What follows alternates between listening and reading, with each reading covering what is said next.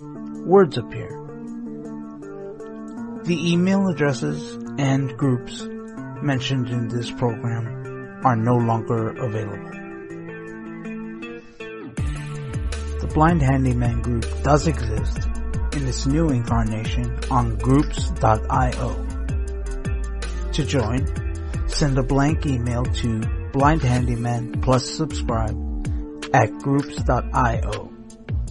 That's blindhandyman plus subscribe at groups.io. Alternatively, you can join our Blind Handyman Facebook group. Links will be in the description box below.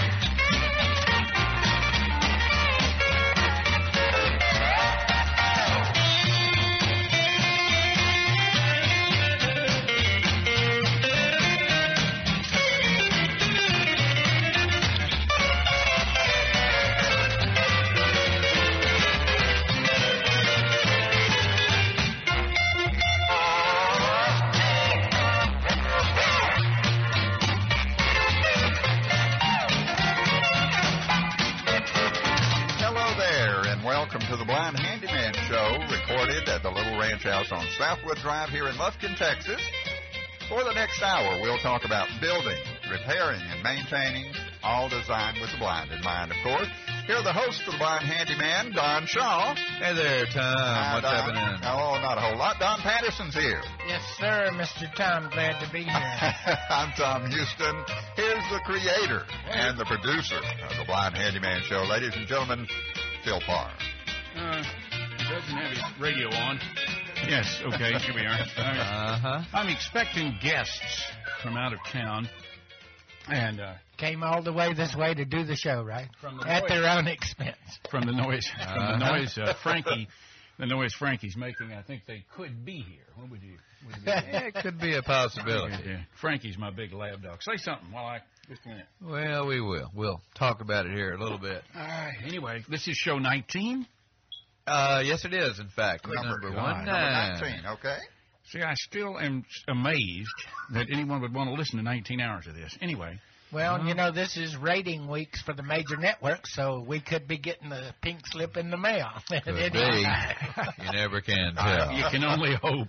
You can only hope. Do you think we can do 20? I would say that if you folks don't start emailing us, we're going to come to your homes. That's at our own expense. Oh, Lord.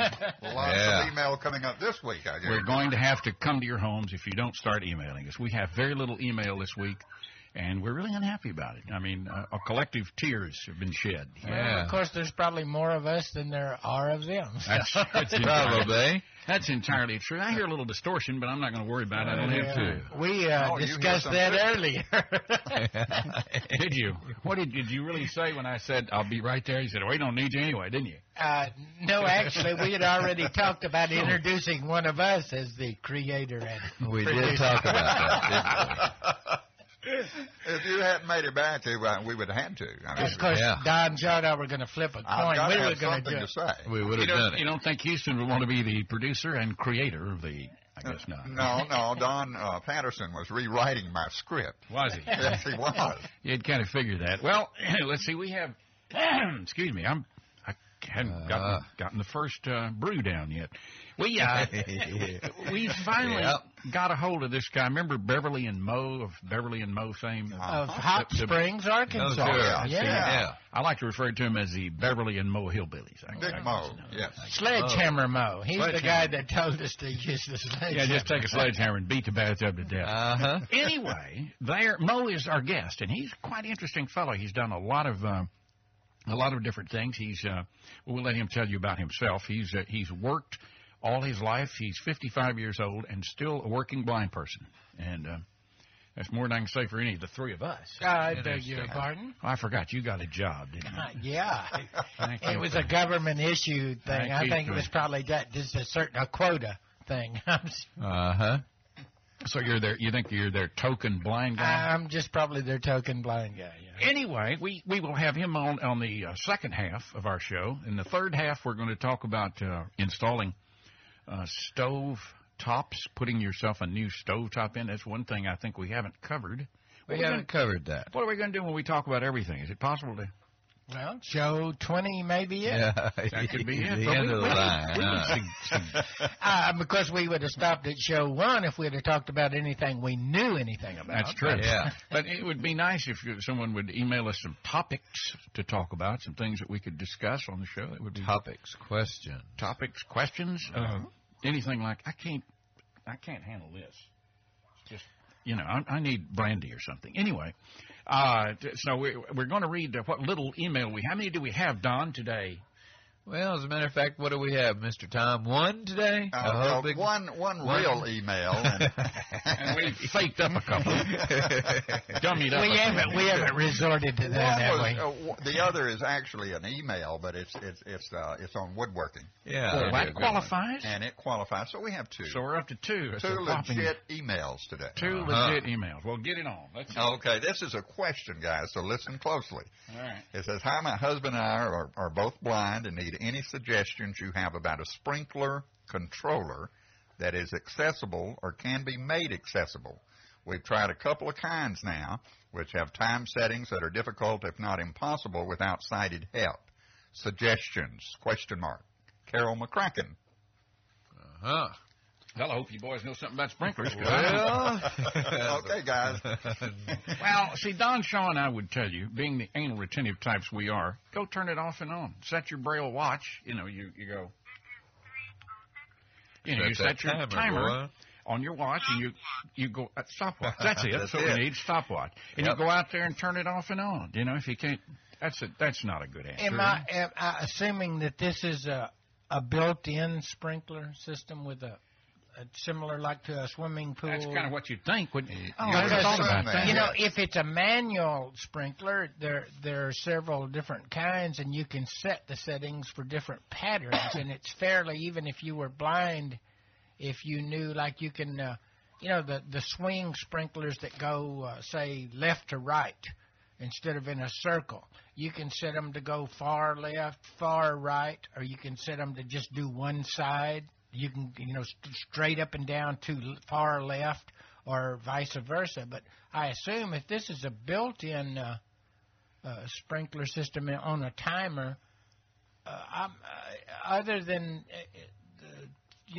setting the initial control, I'm not, even if you needed sighted help, I don't guess I'm certain of the question here. Well, they said with a timer, so my question for them is, if this requires 110 volts, we've got lots of suggestions. Yeah, is it the type of timer like on your pool? Because Radio Shack sells a wonderful, darling little timer that you just plug into the wall, and it has little pins. Yep. That you put in, and when it passes the first pin, it turns the thing that's plugged into it on. When it passes the second pin, it turns it off, and you can get more sets of pins for those.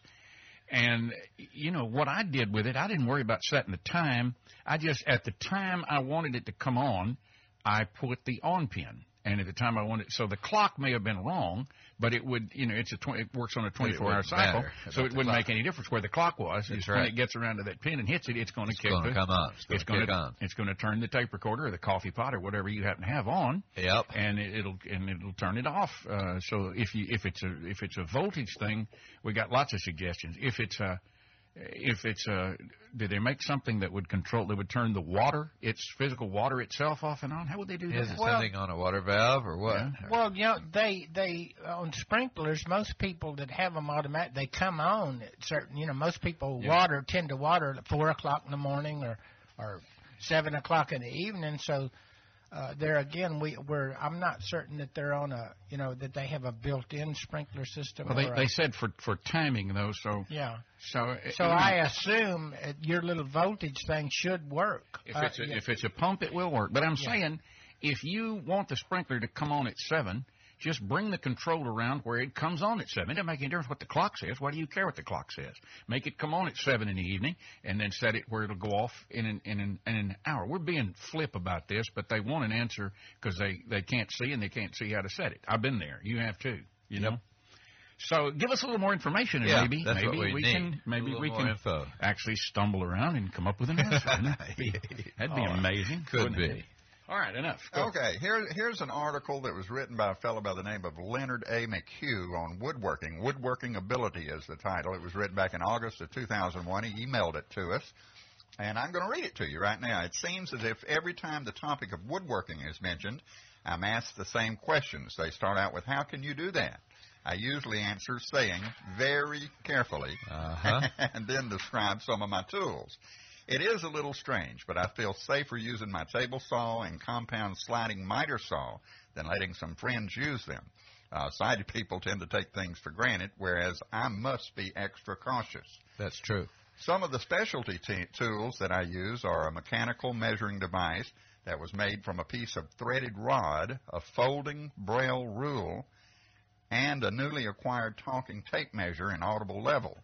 When using the power saws or router station equipment, I always use a full face shield and hearing protection. I want to protect my face and, most importantly, my hearing. Oh, that's no lie. I would say that, too.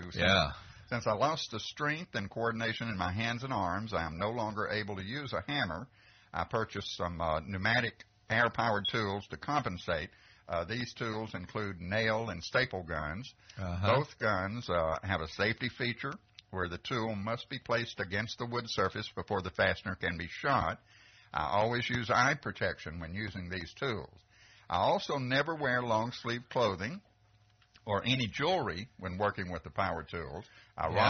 Ironically, what I thought would be the safest tool, which is a bench sander, has caused me the only injuries.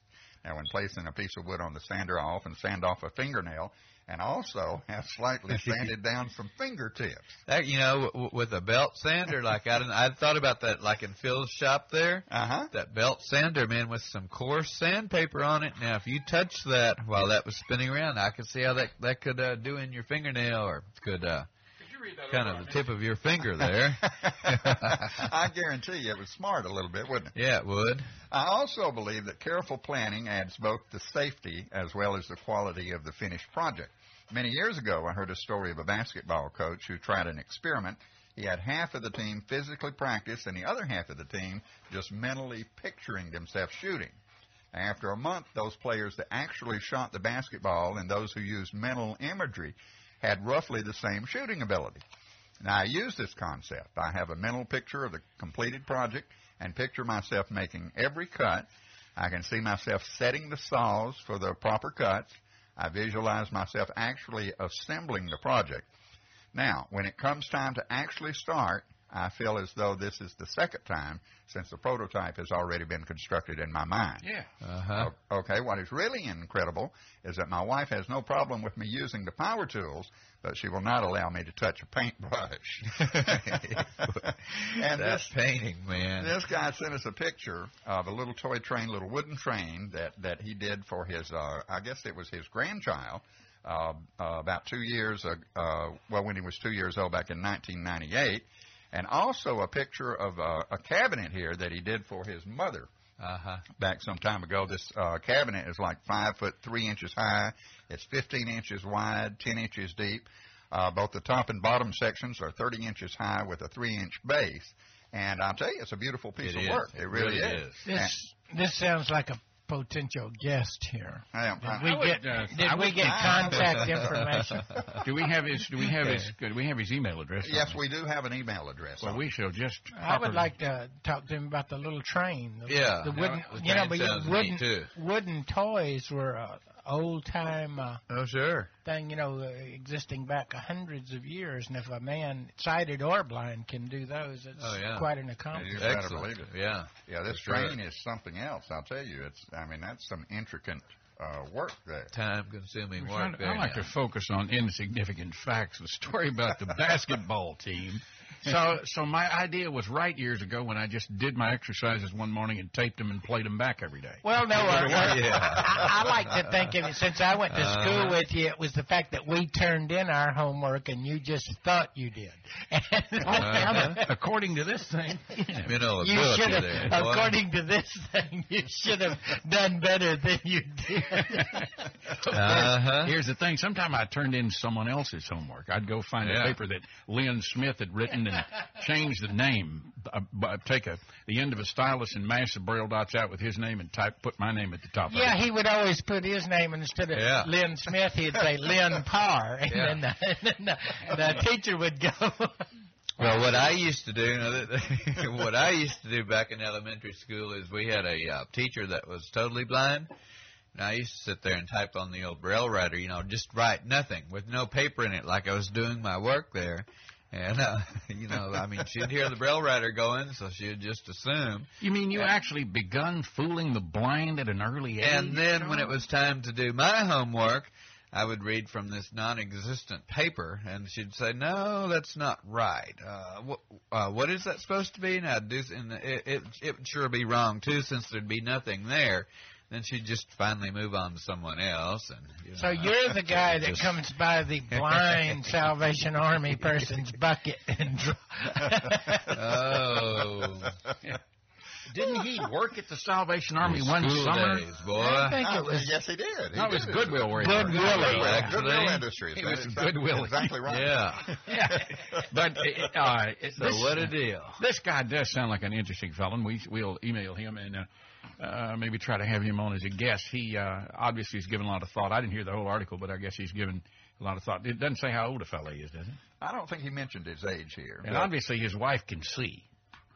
Because she doesn't let him Seems like it. It's talking about the paintbrush. She won't let him mess with the paintbrush. She does all the painting, so she must be able to see. Well, I wish he could talk to Emily. She wouldn't. Then after that, maybe I wouldn't have to paint. After we get through with this guest we're going to have today, we're all, even us totally blind bums, are going to be in trouble as far as refinishing things. Because this guy does some of that sort of thing. I'm about to give up on my. I guess, they've never been here, right? They've never been to this house. That's right. They never have they? Okay, they've never been here, and they're going, well, is this really Phil's house? How can we tell if this is Phil's house? I was trying to think of some obvious thing. Maybe I could put some blind stuff out front. Do you have a callback number? I'm fixing to go call him back. We'll get the guest on. What time is it? Let's put the guest on. Can we do that? Well, is it break time? We ought to be close enough. We certainly had. Your earphones aren't working, are they, Pat? Yes. They are. Yes, they are. Right. Anyway, let's take a little break. We have Mo of Beverly and Mo. I never did get Mo's last name, but we'll have him as a guest, and we'll talk about stovetops. I wonder if Mo's last name's the same as Beverly's. I thought Zuri. Mo Zuri. Mo Zuri? We'll be back. More of the Blind Handyman in just a moment.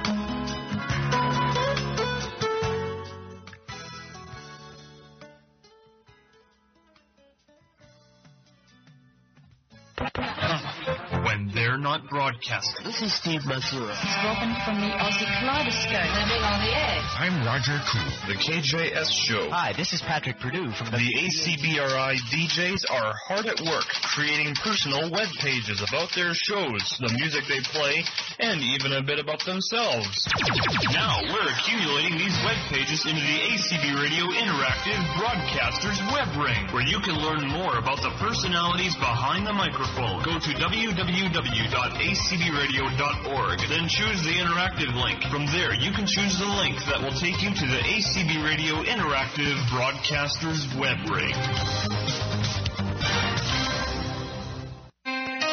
ACB Radio Mainstream now delivered live to your phone in the UK using PhoneAnything.com.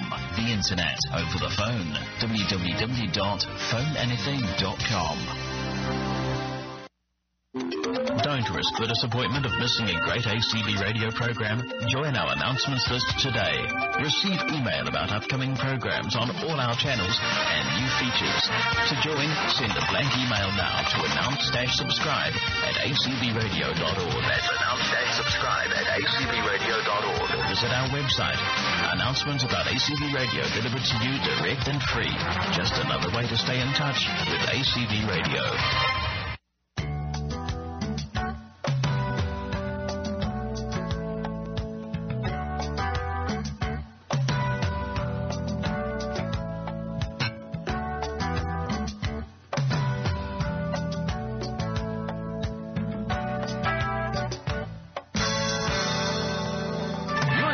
To the Blind Handyman on ACB Radio Mainstream, the talk of the blind community. Our email address is blindhandyman@hotmail.com. If you would like to be part of the show, leave us a phone number and we will contact you soon. Now, here's more of today's show with Phil Parr. Back to the Blind Handyman Show. We're visiting with a gentleman who calls himself Mo. Now, he said some folks had other names for him, but we won't go into that. Mo, how are you doing, sir? All right, sir. We're doing pretty good. Now, where do you reside? Where do you call home now? This is, we live in Hot Springs Village, which is about 18 miles north of Hot Springs, Arkansas. I noticed that you are gone in the daytime. Do you have a job? Yes, sir. I'll be darned. Let's say I go there, I put in my time. I don't want to make them think I do too much to ruin my image. So a blind guy with a job. Well, that's refreshing, isn't it, huh? Yeah, I wish our system would be where more handicapped people have jobs. I don't know how many people do that do have jobs or gainfully employed. It'd become an interesting topic someday. They say that we are 70% unemployed, but I have several opinions on that, and we don't have time. I don't want to get off on it too much. Well, what do you do, sir, for employment? I work for Abilities Unlimited, which is a community-based sheltered shop, I guess is what they want to call it. Bev and I we're both staff members, and we have roughly about 125 clients. And I'm the only blind person on staff, and we've got a couple. Well, we got one. Oh, I guess we got two blind people that are clients, and the rest of them are all different kinds of handicaps, from cerebral palsy, that type of thing. And we do have regular industrial. We have about 5 different jobs that we're doing. One is for Poland, which is we assemble the fuel tanks now for the weed eaters, chainsaws, and that type of thing. So it's pretty area here. It's pretty good, really. You know. So this is kind of like a lighthouse. It's sort of a workshop where you do contracts for people. Yeah, we have several contracts, and it's something like the lighthouse, but it's privately. It's privately funded. It's not a state-run. We're about 90% privately funded, and they are funded somewhat by United Way. But we're about 90% self-efficient. And may I ask, what is your level of vision? I am totally blind. You're totally blind? Yes, sir. Have you been that way all your life? Yes, sir. Bev and I both have the same thing. We've got, wait a minute, let me try this. We've got RLF, retinophyloplasia. Who knows? Get out there. I don't have any of it. Well, you can't see. That's it. You can't, and you were born like that. You mind me asking your age, sir? 55. 55. Yep. You've been blind 55 years. Yep. Well, you've almost caught me. I'm 62. I've been blind 62 years. Yeah, ours was we were premature babies and was being in an incubator. There was too much oxygen, destroyed the retina. Okay, but you still work every day, and you're 55 years old. Yes. That's unusual to say the least. I've worked in regular industry. I've been working since 1965. And up in northern Illinois, so originally where we're from. And up there, I worked in regular industry up there. I worked in an electronics company and worked in a transformer company where we made transformers for Zenith and Warwick televisions. And I worked for Charm Grill, which was the gas grill. We used to make gas grills, and I worked in our machine shop for about 14 years. And then we moved down here and looked around trying to find a job, and happened to went up to rehab when we first moved down here, and up in Hot Springs, and took a small engines class. And the place I'm working now, they were going to have a small engine shop, so I went down there and checked it out, and unfortunately I needed help on the line, and I needed a paycheck, so I said, well, I guess I'll take the job. I think I've seen about 3 small engines since I've been there, and they decided not to get into it, and I just stayed. I said, no, need a paycheck every Friday. But you completed this course in small engine repair. Yes, sir. Now, by small engines, are we talking lawnmowers? Lawnmowers, the chainsaws. I kind of try to stay away from chainsaws and weed eaters and that stuff because the stuff is so doggone small and there's so many different kinds. And around here to chase for parts is like sometimes looking for hen's teeth. You got to chase all over this town to find stuff. So I try to mainly stay with lawnmowers and tillers and leaves, mulchers, and that type of thing. Now, was this a class for blind people? No, sir. It was a regular rehab up here in Hot Springs. It used to be the old Army-Navy hospital. Rehab took it over back in 1961. And I went there, and it was a regular cited class. They do have, in Little Rock, they do have World Lions, which they do have a small engines class up there. But I decided to stay here in Hot Springs and just test the water and see how well having a blind people. Not too many people passed out or ran out the door screaming, pulling out their hair. Few people retired early, though. I didn't quite understand what that meant, but it was interesting. What provisions, as a blind person, did they have to do anything special for you, or did you catch on pretty well, I guess? No, they didn't really. They had a hands-on thing, and since I already knew, I fooled around with small engines for, I guess, about 15, 20 years. My buddy and I, a good friend of mine, we grew up together, and we used to build go-karts and that type of thing. And I just thought I wanted to go up there and see if I could learn anything, or maybe I could teach somebody something. So you already knew some about small engines before you. Okay, all right. Now, you did that, and so if your lawnmower goes out at home, you fix it yourself, right? Or throw it away and go buy another one. Turn around. They're about as cheap now as just to easy go buy another one, isn't it? Well, that's like with the leaf blowers and that. They really, for Word Wise and Wish, you really spend a lot of money for one. If you go and buy one of the $59 or $69 leaf blowers or weed eaters, you might as well just as soon if you can get a couple of years use out of them, throw it away and buy another one for what it costs anymore to have stuff fixed. Question, it's probably been a month and a half ago, shortly after we started. A guy wanted to know a little bit about oil-burning furnaces, and I understand that you've had a good bit of experience with those. We had, my folks said we had an oil-burning hot water system up north, and down here we don't. Obviously, everything here is all electric, but an oil-burning system, from what I remember of it, if his originally was a coal-fired one, you don't know if it was originally, if it was converted or if it was strictly. No, he didn't say. This was a young fellow that said that his grandmother had an oil burning system and that they had it repaired, and he'd like to be able to repair it himself. Can you kind of give us a thumbnail description of how they work? Okay. Well, if it's if it was a forced air furnace or if it was hot water heat. He did not say. Maybe he'll email us again and we'll call you back. But do they actually burn the oil? I guess they do. Yeah, it's got a burner on the bottom, which is it always works basically the same as a gas-fired furnace. Except instead of gas, it's oil, and this oil goes through some restrictor, so it makes it into a mist. The oil that comes from your oil tanks or your oil supply. It's a little mist under pressure, I guess. A little orifice type of thing that it does burn oil, yes. And so it does have a flame, and it does have burners. You'd want to mainly keep the burners and the orifice clean. Keep the burners cleaned off. Your filters that the oil goes through. It's got a little screen, kind of a filter type of a thing. I don't know what type of system they have, and keep that stuff clean. And if it's a hot water system, if it's under, it's got a circulating pump. Always keep the oil pump, keep the circulating pump oiled. So the oil generally has a couple of oil cups on it. The oil would heat the water, and then the water would circulate through a coil, and air would blow across that and heat your house. Well, if you had a hot water system, the water goes through the bowl. It heats up the water, and then it goes through pipes under regular radiators. If it was a blower type system, I'm assuming it's just like a regular furnace where the oil just heats up and the blower just transfers the heat to the rest of the building. Yeah. Well, he didn't say, but maybe he'll email us, and if he has some specific questions, we might call you back. Now, do you have a woodwork shop, or do you? Yes, I do. Do you now? I do a little bit of woodworking.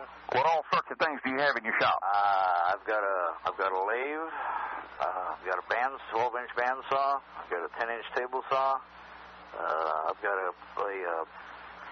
6-inch joiner, and I've got a 12-inch thickness planer.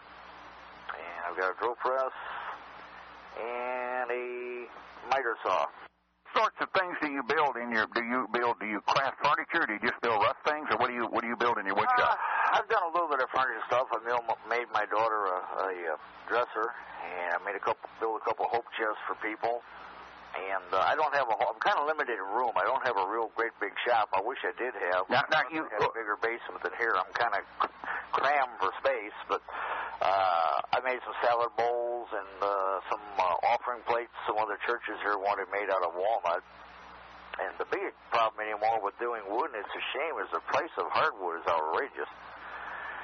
Especially around here, walnut net goes oak, in fact, goes for around $290 a board foot, somewhere right around in there. You say you built your daughter a dresser. Did you have a plan for that, or did some? She says I need a dresser that I can put in. Well, she was in college at the time, and she says I need a dresser that I can put in my car and haul it. I thought, put it in your car and haul it. Yeah. She says that's the only thing she gave me. She says you can take the rest of it up to you. She says I want it to be what she said, it was a 4-drawer. She only had a little. She had a little 87 Nissan. She says I need this to fit in my car so I can move it. And I thought, well, it's going to be the size of a hat box. So I said, I'm not going to make a dresser the size to fit in that Nissan so she can take it back to school. Well, I did some. I scratched my head here for a while. I thought, what in the world am I going to make this thing this size? So that, anyway, I finally come up with an idea using some. We had one of the projects that we had at work. We were cutting some lumber for Weyerhaeuser. So we were able to get. I was able to get scrap pine. The stuff was fairly green, but a lot of it had no knots in it. So I brought the stuff home and let it dry out for a while, and I made this thing out of pine. As a matter of fact, she's still using it. She's got it in one of her closets she still uses as a storage dresser. Now, the drawers, I'd be interested to see, did you just do on the drawers mitered corners and then put a front on them, or what? Yeah, I did with the rabbet and plow joints, and on the bottom of the drawers, I put those dust, what do you want to call it, the dust shelf in between the drawers. And no, I didn't use any dovetail. I don't have a. Now let's go back to this joint. What did you call it? I just used the rabbet joints on the edges of the drawers. You know, the plow joints that went straight across. You're going to have to tell me what that is, because I'm so ignorant I don't know. Okay, a rabbet joint. That's where you take with the edge of the board, and you just take and you can cut out about a quarter of the thickness of the board, so you can butt up to it. Okay. Or you can make a groove, like we can put the plywood bottom in. I got you. It's just got the little slot. And the rabbit's kind of one that's just. So you. It looks like like on the front of a drawer, where it's got the little lip. And then the dado joints on the side was just where I took the dado head and cut out the 3/8 of the thickness of the board so you could put the sides up against the front. In other words, where you could slide that bottom panel into the sides, where you use a dado blade. Yeah. Okay. Now, and these rabbit joints. So you say the board is say 3/4 of an inch thick. You might take 3/8 of an inch off of just the edge of it, maybe 2 inches back, and then you could then you'd have a place to nail. Then you'd have a stout place to nail it. Then you have a place to nail, and it's still when it's inside the back or the front of the drawer. And that's called a rabbit joint? Yeah. Boy, we may have to get you on more often because I don't know any of these terms. I've got a dado blade, however. I was familiar with that. Okay. And so you built this dresser for this girl with drawers in it, and you put some what's it got there? 4 drawers. That's what it's got. And you put some fronts on the drawers to hide all your work and to make them look pretty. And did you get someone to stain or varnish this? She wanted it left natural, so I just made it out of pine, and we just left it natural, and I put about 3 coats of polyurethane on it, satin finish polyurethane. Which you did yourself? Yes.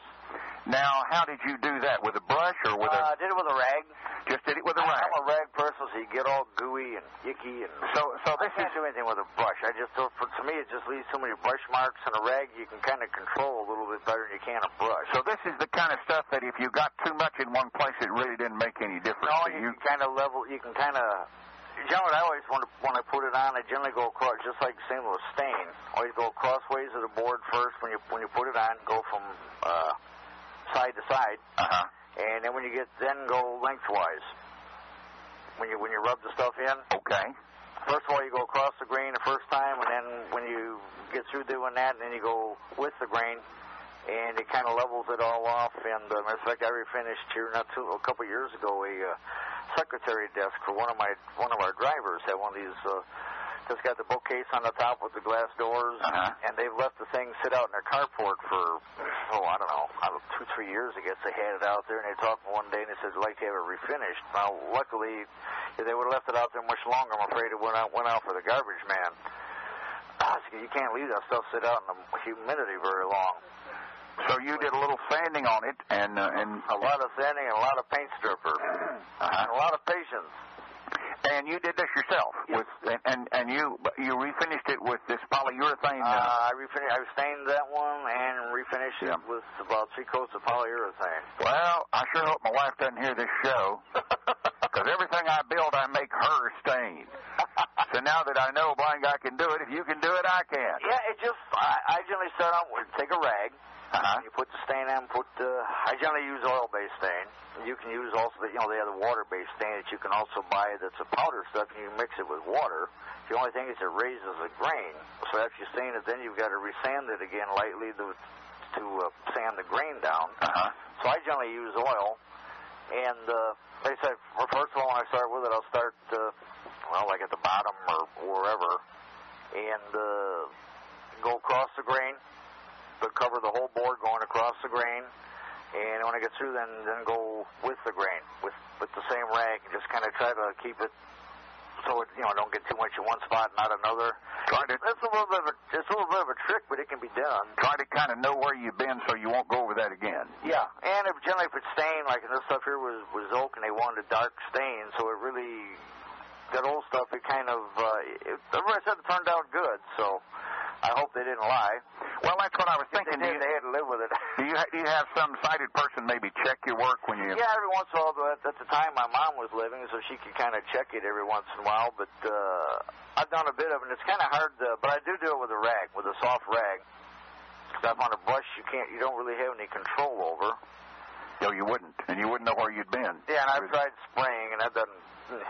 Oh, yeah, I've been there. That's a total disaster. Listen, we are about out of our, probably have exceeded our 15 or 20 minutes, however long they give us. I want to do this, though. I want to put you on a kind of a list and maybe call you back in 6 weeks to 2 months, and because I have a feeling we've just scratched the surface of things you know how to do. If anybody has a other question, if there's anything that my wife or myself can help with, I'd be more than glad to try to help somebody. I mean, encourage somebody maybe that's not used to doing a whole lot of things. I mean, I'm not a master woodworker. No. I'm not like Norm Abrams. I still bury my mistakes. Well, we all put wide trim on things, you know. We all make wide trim. We've talked about that on the show.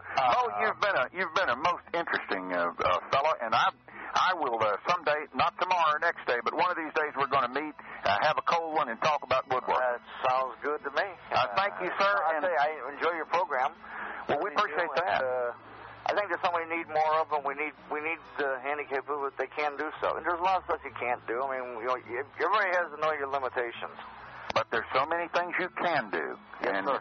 And our idea to do them, you know. Our idea is to give blind people confidence and let them know that these things can be done.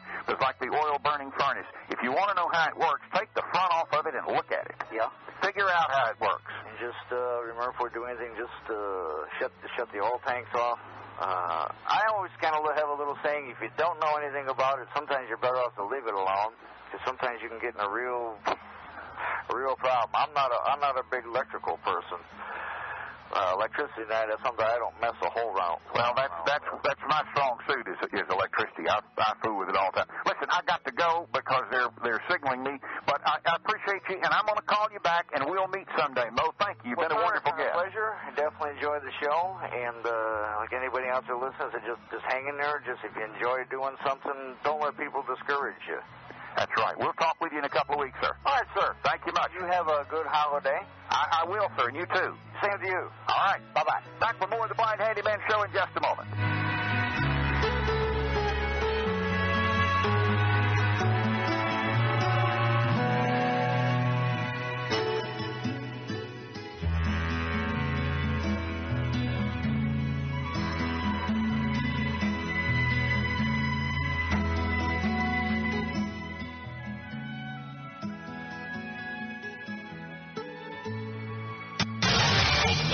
Breaking news stories, visit the ACB Radio newsroom at www.acbradio.org. All the news, all the time.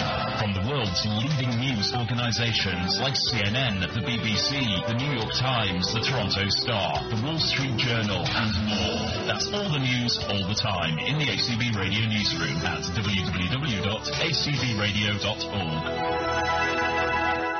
As well as ACB Radio Mainstream, The Cafe, ACB Radio Treasure Trove. You can hear live, unpredictable internet radio on the ACB Radio Interactive. ACB Radio Interactive, playing music from the 1930s and 40s, the 50s and 60s, the 1970s, 80s and 90s, the hits of the new millennium. ACB Radio Interactive comes to you from at least 6 time zones on 3 continents, bringing you the very best of country, top 40, classic and modern rock, new age, folk, the rare stuff out of the 50s, jazz, easy listening, adult contemporary, and more. Live, unpredictable internet radio. ACB Radio Interactive. Hang out with other ACB Radio listeners. Talk with the hosts. Provide suggestions about the future of ACB Radio. It's all possible through the ACB Radio Friends list. Thank you for being a friend. Log on and sign up now. Send a blank message to friends-subscribe@acbradio.org. That's friends-subscribe@acbradio.org. And thank you for being a friend of ACB Radio.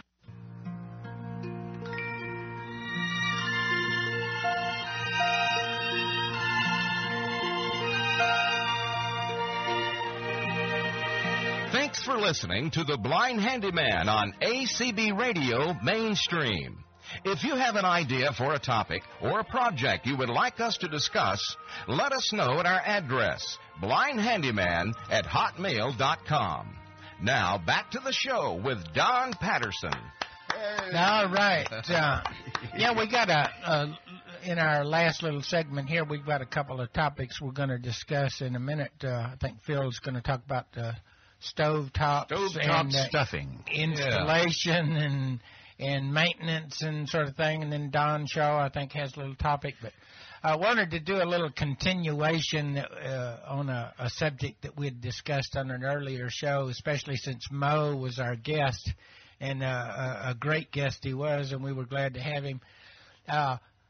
As y'all know, I've been doing the home remodeling project, and we talked about removing this bathtub with the help of my co-host Don Shaw. That's right. And getting in a bind with it and even having to have a third party. And then Mo suggested that we should have used a sledgehammer. Of course, the tub being cast iron, and you could break it up, because then you'd have 500 pounds of cast iron to dispose to try to of. move outside. The interesting thing was I finally got the tub outside, and then with the help of my little riding lawnmower, and I attached a cable to it, and I drug it out to the road where the city of Lufkin promises they will take it away. Yeah. Well, time came and time went, and the tub still stayed there. But last Monday morning, I was walking out of the house on my way to work, and I saw a little pickup truck out there, and I saw the man. I mean, about as far as I could see, a person anyway. And to make a long story short, one little old 67-year-old man picked this tub up and put it on the pickup truck. He and picked the end of it up and put it on the tailgate. He laid down the tailgate and then slid it in there. Then he came up and introduced himself to me, and believe me, I shook hands with him. Because he did tell you that he was a... He's a wood chopper and a wood hauler, probably worked in the logging industry around Lufkin all his life, and he...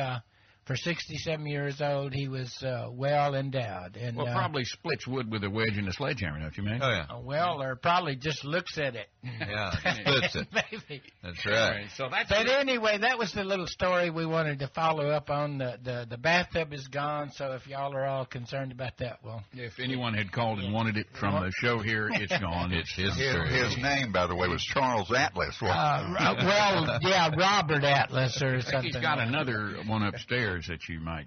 I'm not going to take that one out. No, we're going to... But anyway, moving on with the show, I think we're going to turn it over to Phil now, and he's going to talk about the old stovetop. Stovetop stuffing. New stovetops. If your stovetop is electric and it's one of those that just basically lays on the cabinet or is fitted down in the cabinet, it's an electric stove, and it's old and the burners are bad, there are two or three things you can do. You can buy burners for those. You can. And if you've never taken them out, they just plug in.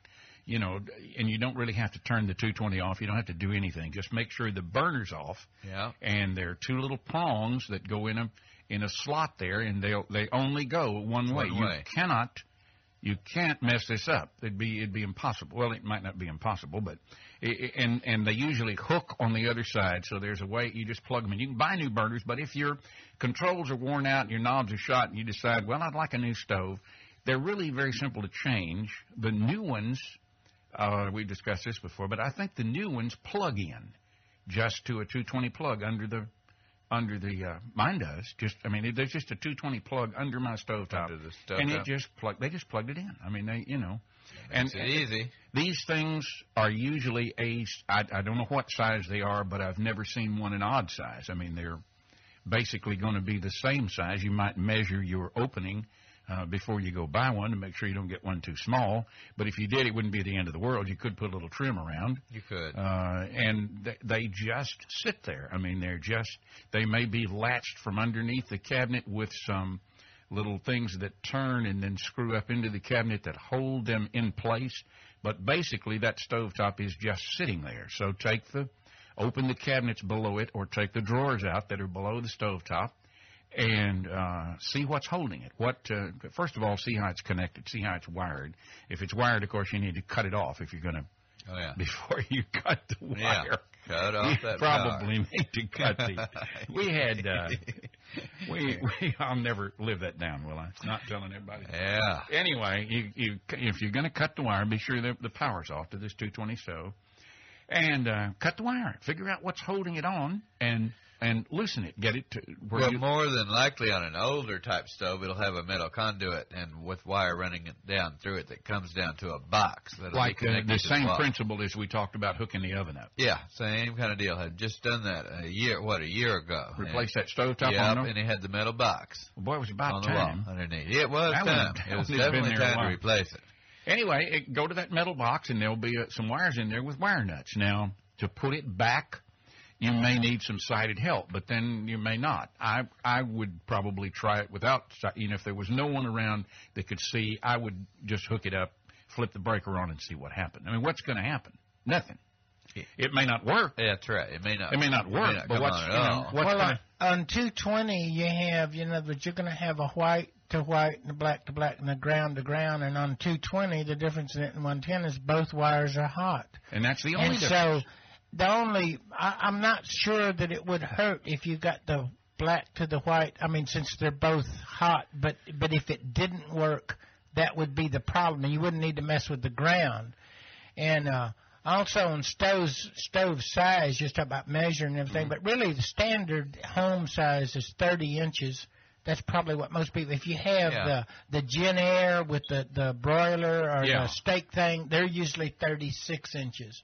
So chances are that measurement, if you take one out, the new one, if you get a 30-inch range, it's going to go back in there. And they can be bought at a number of places, at Sears or at Lowe's or at Home Depot or one of those kinds of places. And a number of prices, anywhere. I paid $160 for mine. You can go all the way up to $700-800. Well, and your $161 will boil a tea kettle as good as the $800 one. It's just a four-burner. And you can buy the kind with the coil burners or the flat kind that are just, they're not real blind friendly to me, but the kind that are just flat all the way across, like they just feel like a tabletop. Well, but you can, and I'm sure you can buy any combination. You could probably buy 2 regular electric burners and then maybe a flat grill on one. So they come in all price ranges. So decide what you want, but unless you buy, like Pat said, some odd thing that has a Gen Air or something on it, it's going to be a standard size stove that will just drop right down in your cabinet. You figure out how to attach it, which will be some things that probably turn and go under the bottom of the cabinet, and then have maybe a wing nut or something that you would tighten up to secure the stove in its place, and then hook the 220 up. And like I said, if there was no one there to tell, even if there was someone there to tell me colors, you know what I'd do? I'd just hook it up. Let's see what happens. I just tie the wires on, put the wire nuts on, and turn the power on, turn the burner on. If it worked, I made it. If it didn't, then you might call someone. But a stovetop, what's it going to do? It's not going to. It may not work, but it's not going to catch the house on fire if you wired it up backward. And I think it would work wired backward. Yeah, I don't think that would be any problem. So if your stovetop is old and you want to start doing home projects, and you figure, well, I have to call somebody. So anybody that comes and does it's going to charge you $100. Well, here's an easy way to save $100. Isn't it nice how I help people like that? And then also one time we replaced a stovetop. You're talking about the actual stovetop, but then they make what they call a sit-in stove that's a stove and oven together. But actually, unlike a standalone stove that comes down and actually sits on the floor, this has a cabinet that probably comes, halfway up the standard height of cabinets, and the stove and oven sits in the actual cabinet instead of sitting on the floor. I've never seen the oven's under the... The oven's under the stovetop. It's actually you...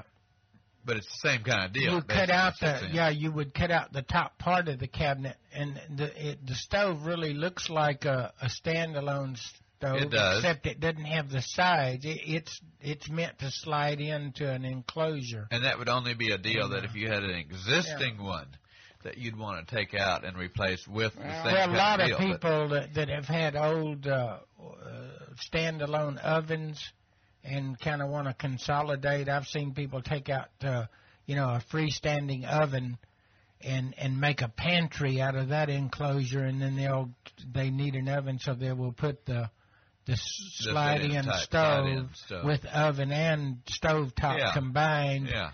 And well, but don't do that if you're old, because bending over will get to be a real drag. Trust me.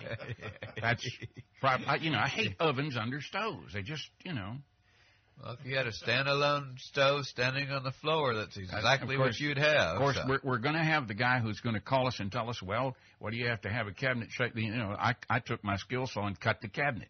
Now, that'd take nerve as a blind person. It would. That'd take pretty good nerve to cut the cabinet. I'd probably do it. If I wanted it done, I'd do it.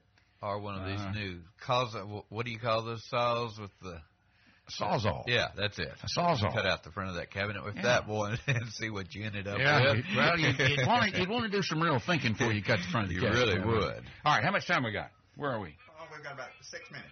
Shaw, you want to talk about telephones? You want to ask? You want to talk about telephones? Yeah, I just had a question about a phone. A lot of folks like to hook up jacks in other rooms and do different things with phone wires and phone jacks.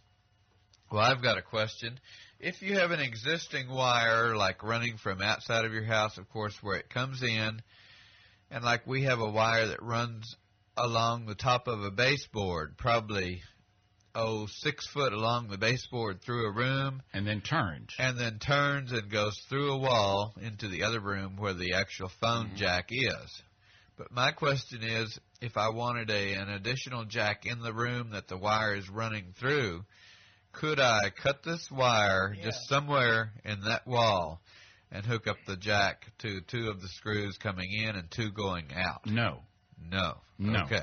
You couldn't, because those 4 screws are independent of each other. In other words, they're not hardwired together. Now, you could put 2 wires on the right side and 2 wires on the left and then put a little jumper between them, and that would work. The thing about cutting that wire right there is you're probably not going to have enough wire left. You could put like a junction box in that.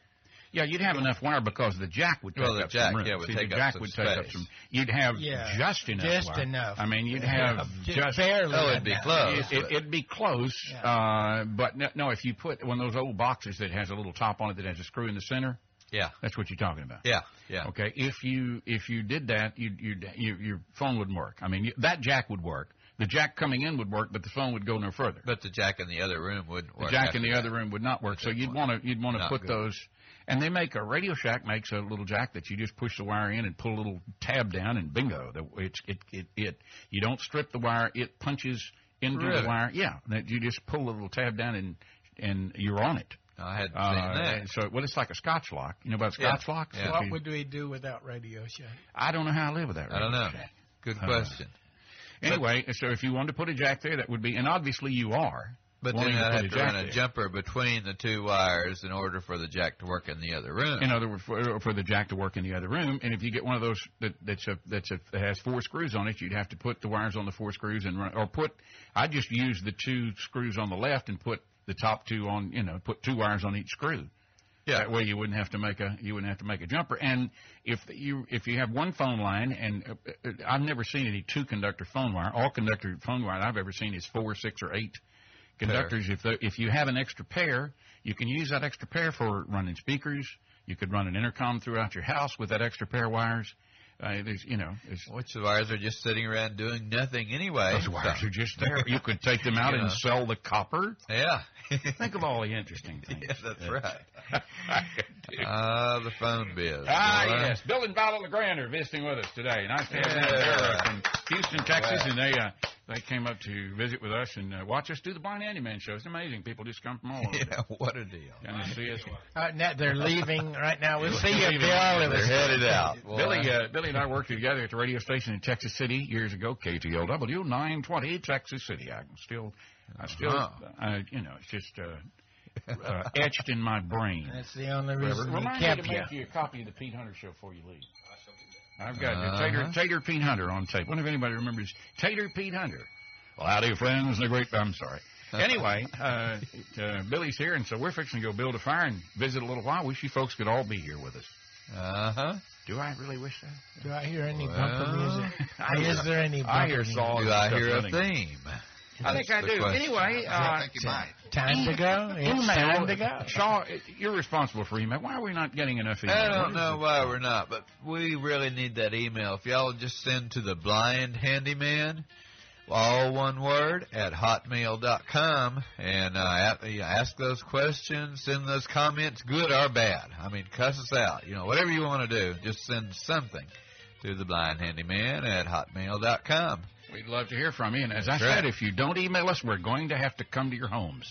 We're going to come out to your house, all 4 of us, and do the show. At our own expense. At our own expense, of course, and do the show. If they really email us, blindhandyman@hotmail.com. We'd appreciate it if you'd like to be a guest, we always like to have folks. Yeah, leave those phone numbers. And it doesn't matter. You don't have to have built cabinets or remodeled your house or anything. If you want to talk about handyman stuff and you want to be a guest, if you've got some questions you'd like to ask us in person, email us, give us a phone number. We'll call you at our expense. And ask questions. And ask questions. Thanks, Don Patterson. Yes, sir. Good luck with that bathtub upstairs. Well, I'm not taking that one out. Don Shaw is with us and has been for the whole show. Thank you, Don. Yeah. Tom Houston? Yes, sir. As usual, a wonderful job you did. We'll see you next week. Engineer. I see, said the blind man as he picked up his hammer and saw.